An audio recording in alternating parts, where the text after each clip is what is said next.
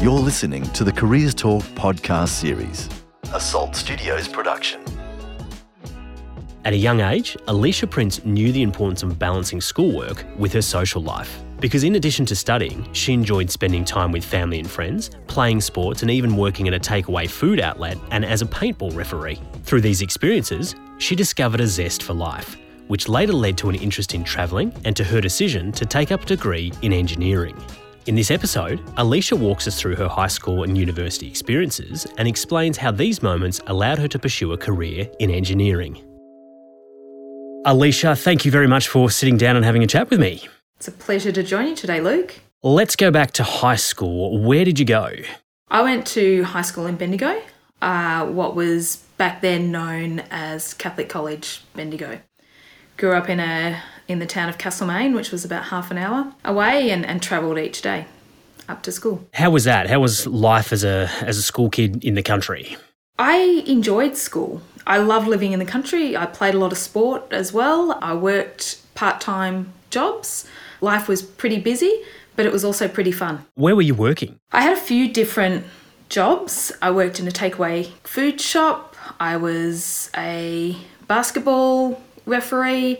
I even did a little bit of paintball refereeing at one point as well. So there was a couple of things that kept me busy and kept life interesting. So how did you find time to actually study on top of all of that? I even studied on the bus at times. That was a good hour's round trip, so you would have had a bit of time. That's right. And I probably used my time productively when I was studying. I took those opportunities and, when I got home, I probably hit the study pretty hard, but I also did it quite often late at night. I was a bit of a night owl, and I still am a night owl. Can I read between the lines here and suggest that you were a good student? I was a reasonable student. Yeah. I'd definitely say that I probably would have performed better if I had have spent more time studying. But for me, it was really important that I did those other things. I did other things that I loved. I loved playing sport on the weekend. I loved having time with my friends, and I worked. So I think that school is about finding that right balance and prioritising what you do and understanding that might actually have an impact on the grades that you get. Talk to me about that, because you've just mentioned that you would study on your way to and from school, so it's about an hour each day. You were a night owl, so you'd study at night as well. You would obviously be in classrooms during the normal 9 till 3:30 class time as well. How much more study could you have done? I was also a crammer, I guess, so probably a lot of those really late nights were around getting assignments done and when exams were coming up. I loved exams over doing assignments because I think I was pretty effective at that last minute study, and that was, at the end of the day, that's what worked. That's what worked for me. That's what fit into the life that I led as a high school student.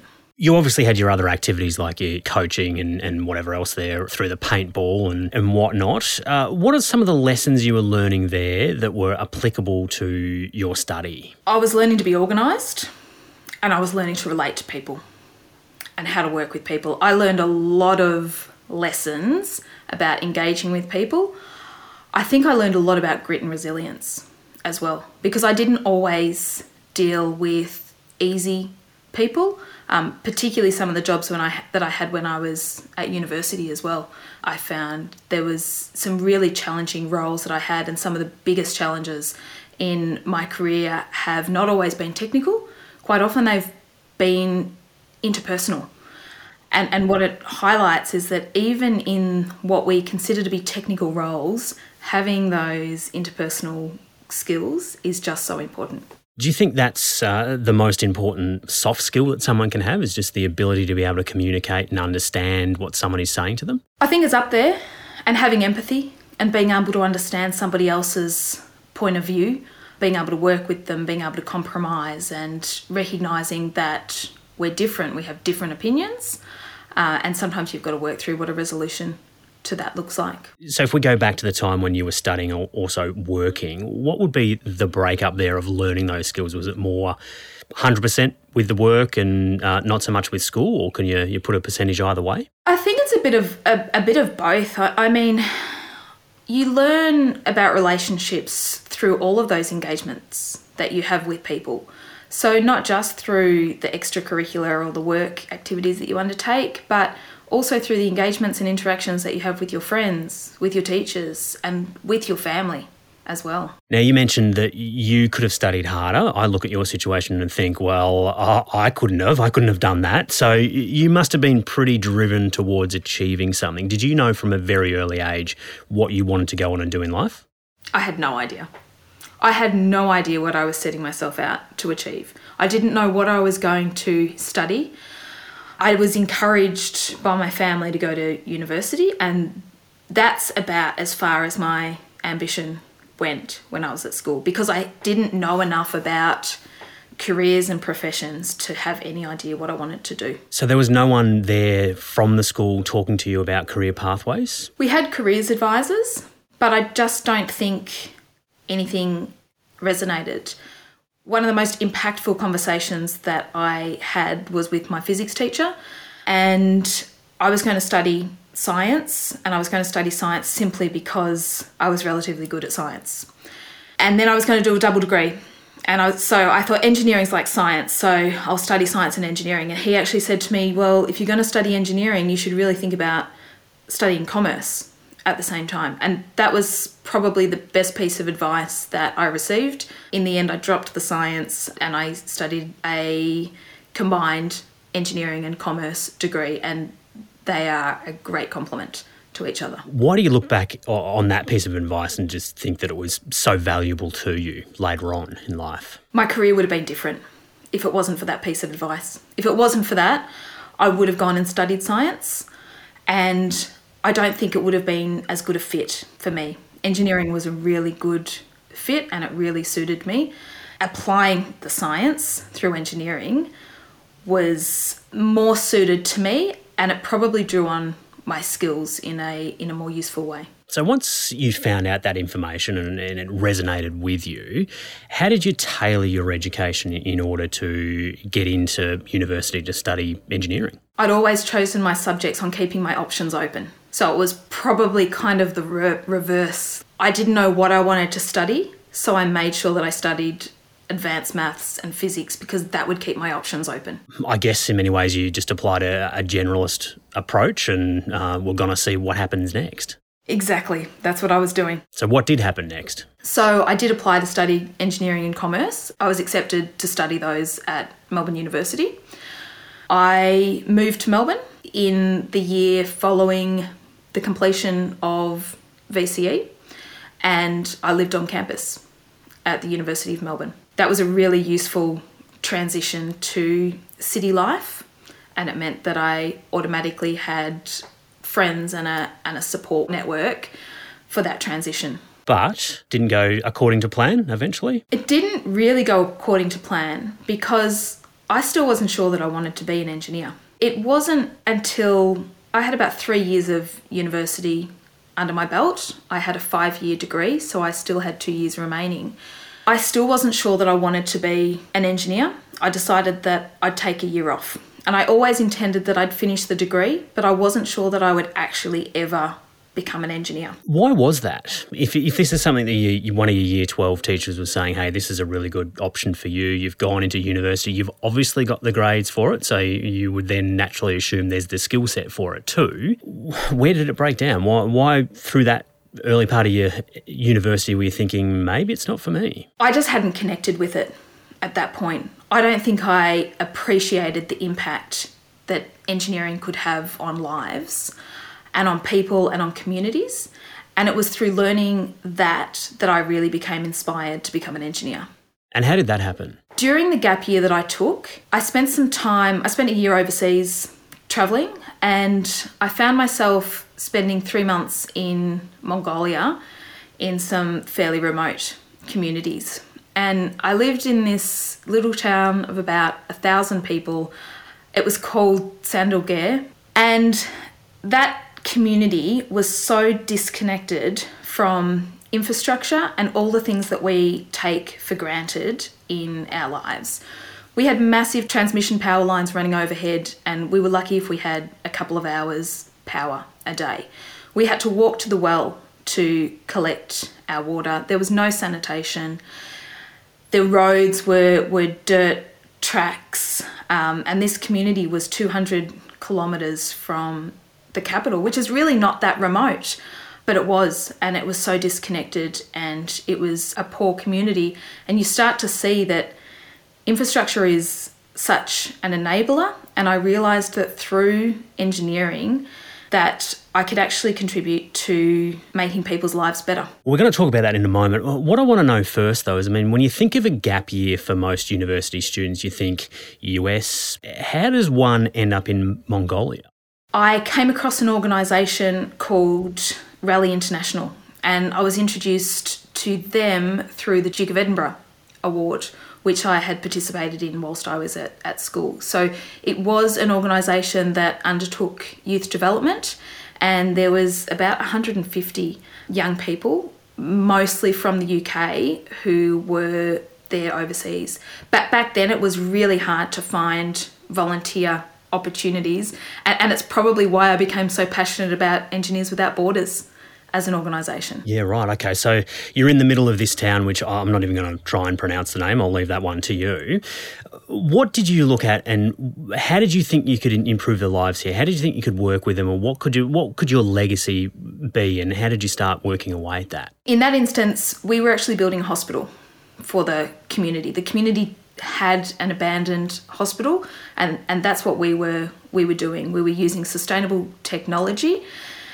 It was really interesting because I was the closest thing to an engineer on site. So when we were pouring concrete and we were mixing concrete, and when we were making decisions about how the structure was going up, we had an architect on site, we had a carpenter on site, and we had me, and we were like the technical experts and the people with the know-how, even though I wasn't yet finished my degree. But I think it's just that understanding that impact, not through just projects like that, but understanding that engineers design and build the power systems, the water systems, the sewage systems, the roads and bridges, and all of those things that were lacking in this community. How did you bring all of those skill sets together to work as a unified team? Engineering, it is really multidisciplinary. So whilst you go into your engineering degree and you specialise, my specialisation is as a civil engineer. Civil engineers work with electrical engineers and mechanical engineers and chemical engineers, and the types of engineers that get drawn into the project will depend on the project itself. So for me, with a background in water engineering and designing water infrastructure, we'll have process engineers who design what the process looks like. Obviously, you need electrical input into the project, so you'll have electrical engineers who will design all that. The civil engineers are often the ones who might be doing the build but designing the structures or the pipelines, or the physical stuff, and the mechanical engineers would be looking after pumps and all the stuff that has moving parts.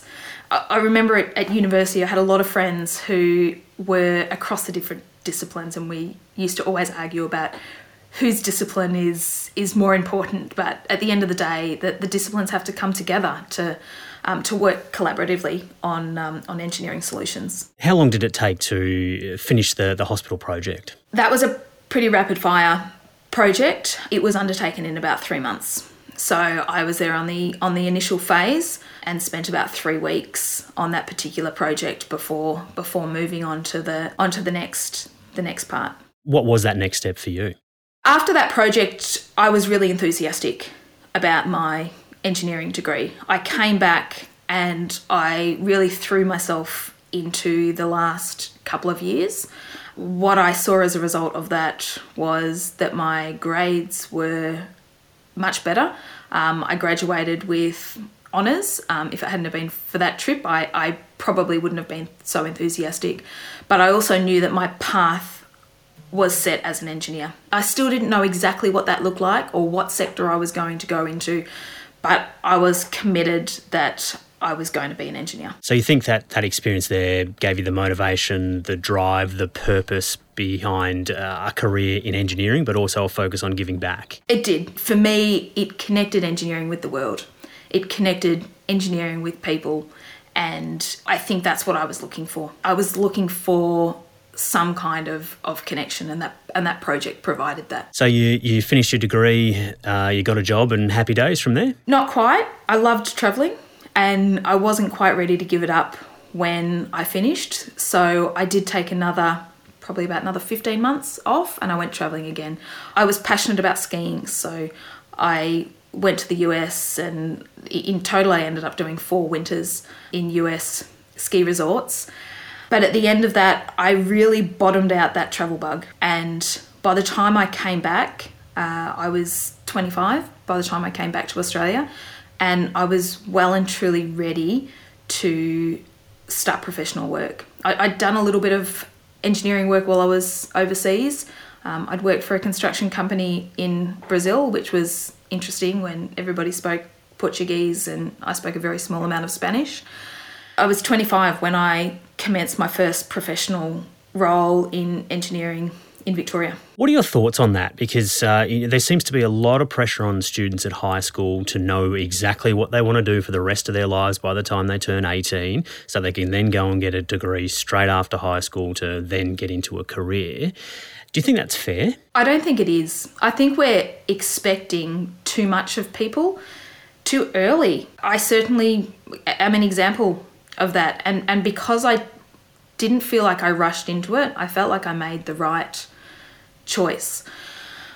I also found that my employers valued the life experience that I had. So I think that there's a fine line between being a fresh graduate and using those skills. You don't want it to be seen that your skills have gotten old by taking too much time off on the completion of your degree. But on the other hand, employers can value the fact that you've made a really conscious choice about studying, that you're there because you want to be, that your career path has taken you to that point rather than just external expectations pushing you along down pathway. How did you identify that your employers valued the life experience that you had? I was told that in my very first interview. Okay, yeah, pretty straightforward then. Yeah, it was. My first job interview was through my connections and through my network, and networks are really important. When I came back to Australia, I contacted a whole lot of my uni mates, not because I was necessarily looking for a job, but just to let them know I was back. And one of my friends told me that the company he worked for was hiring. And so they got me in for an interview, and that became my first job. Yeah, wonderful. We're going to talk about your career in our second episode, but just rounding out university, what's some advice for students who would be in a similar position to what you went through and what I went through as well, that they're not sure where they want to go, but they're feeling a lot of pressure from the education system, probably from their parents, from their friends, who they're seeing their friends go off into things that they enjoy. But what do you say to those ones who just not sure of the way forward? I'd say do your research. Learn about the career options that are available. Understand yourself and understand what you're passionate about, and then go and find out how that passion can equate to a career. Podcasts like this are so good to give students exposure as to what the different careers are about. It also helps for those who can't necessarily find someone to speak to. But if you know someone, your parents, friends, or, perhaps you've got siblings or other people in your network that are already at university, talk to as many people as you can and explore those different options and research what's available online as well. You found your passion while volunteering. I imagine that's a pretty good way to go about it. What are some ideas or some suggestions, perhaps maybe even options for engineering students to go out and get themselves involved in a voluntary organisation? If you're an engineer, Engineers Without Borders provides plenty of opportunities for students to get involved. So I'd really encourage engineering students to make that connection and check out what's available through Engineers Without Borders. Is that just a matter of a phone call to the organisation or jumping on the website to see what's there? I'd say jump on the website, have a look, and make a connection with your local chapter. Most of the universities have a chapter within the university themselves, and Engineers Without Borders also runs a challenge in quite a number of universities. So that's a great way to get an introduction to Engineers Without Borders, but also to understanding and appreciating the impact of engineers in communities. Hindsight is a wonderful thing, but it doesn't change anything. But if you were to look back on your education, is there anything you would change? If I could change anything about my education and my career, I would connect my younger self with the impact of engineering far earlier. If I had have understood the impact of engineering and the importance of engineering for community and societies, I think I would have worked harder in those first 3 years. As your elevator pitch, you got 30 seconds. You tell me why engineering is important to our lives. It impacts on so many aspects of life and it improves our lives for the better. So whether it's the technology in a smartphone, whether it's the roads that get you to and fro or the car that takes you somewhere, whether it's water infrastructure or building resilient infrastructure in the face of climate change, engineers make an impact on people's lives and they do this for the better. Very well said, Alesha, and I totally agree with you that you need to find purpose behind what you're doing, and it's fantastic that you found that. So stay right where you are because we're going to talk about your career in our next episode. I look forward to it, Luke. Thank you.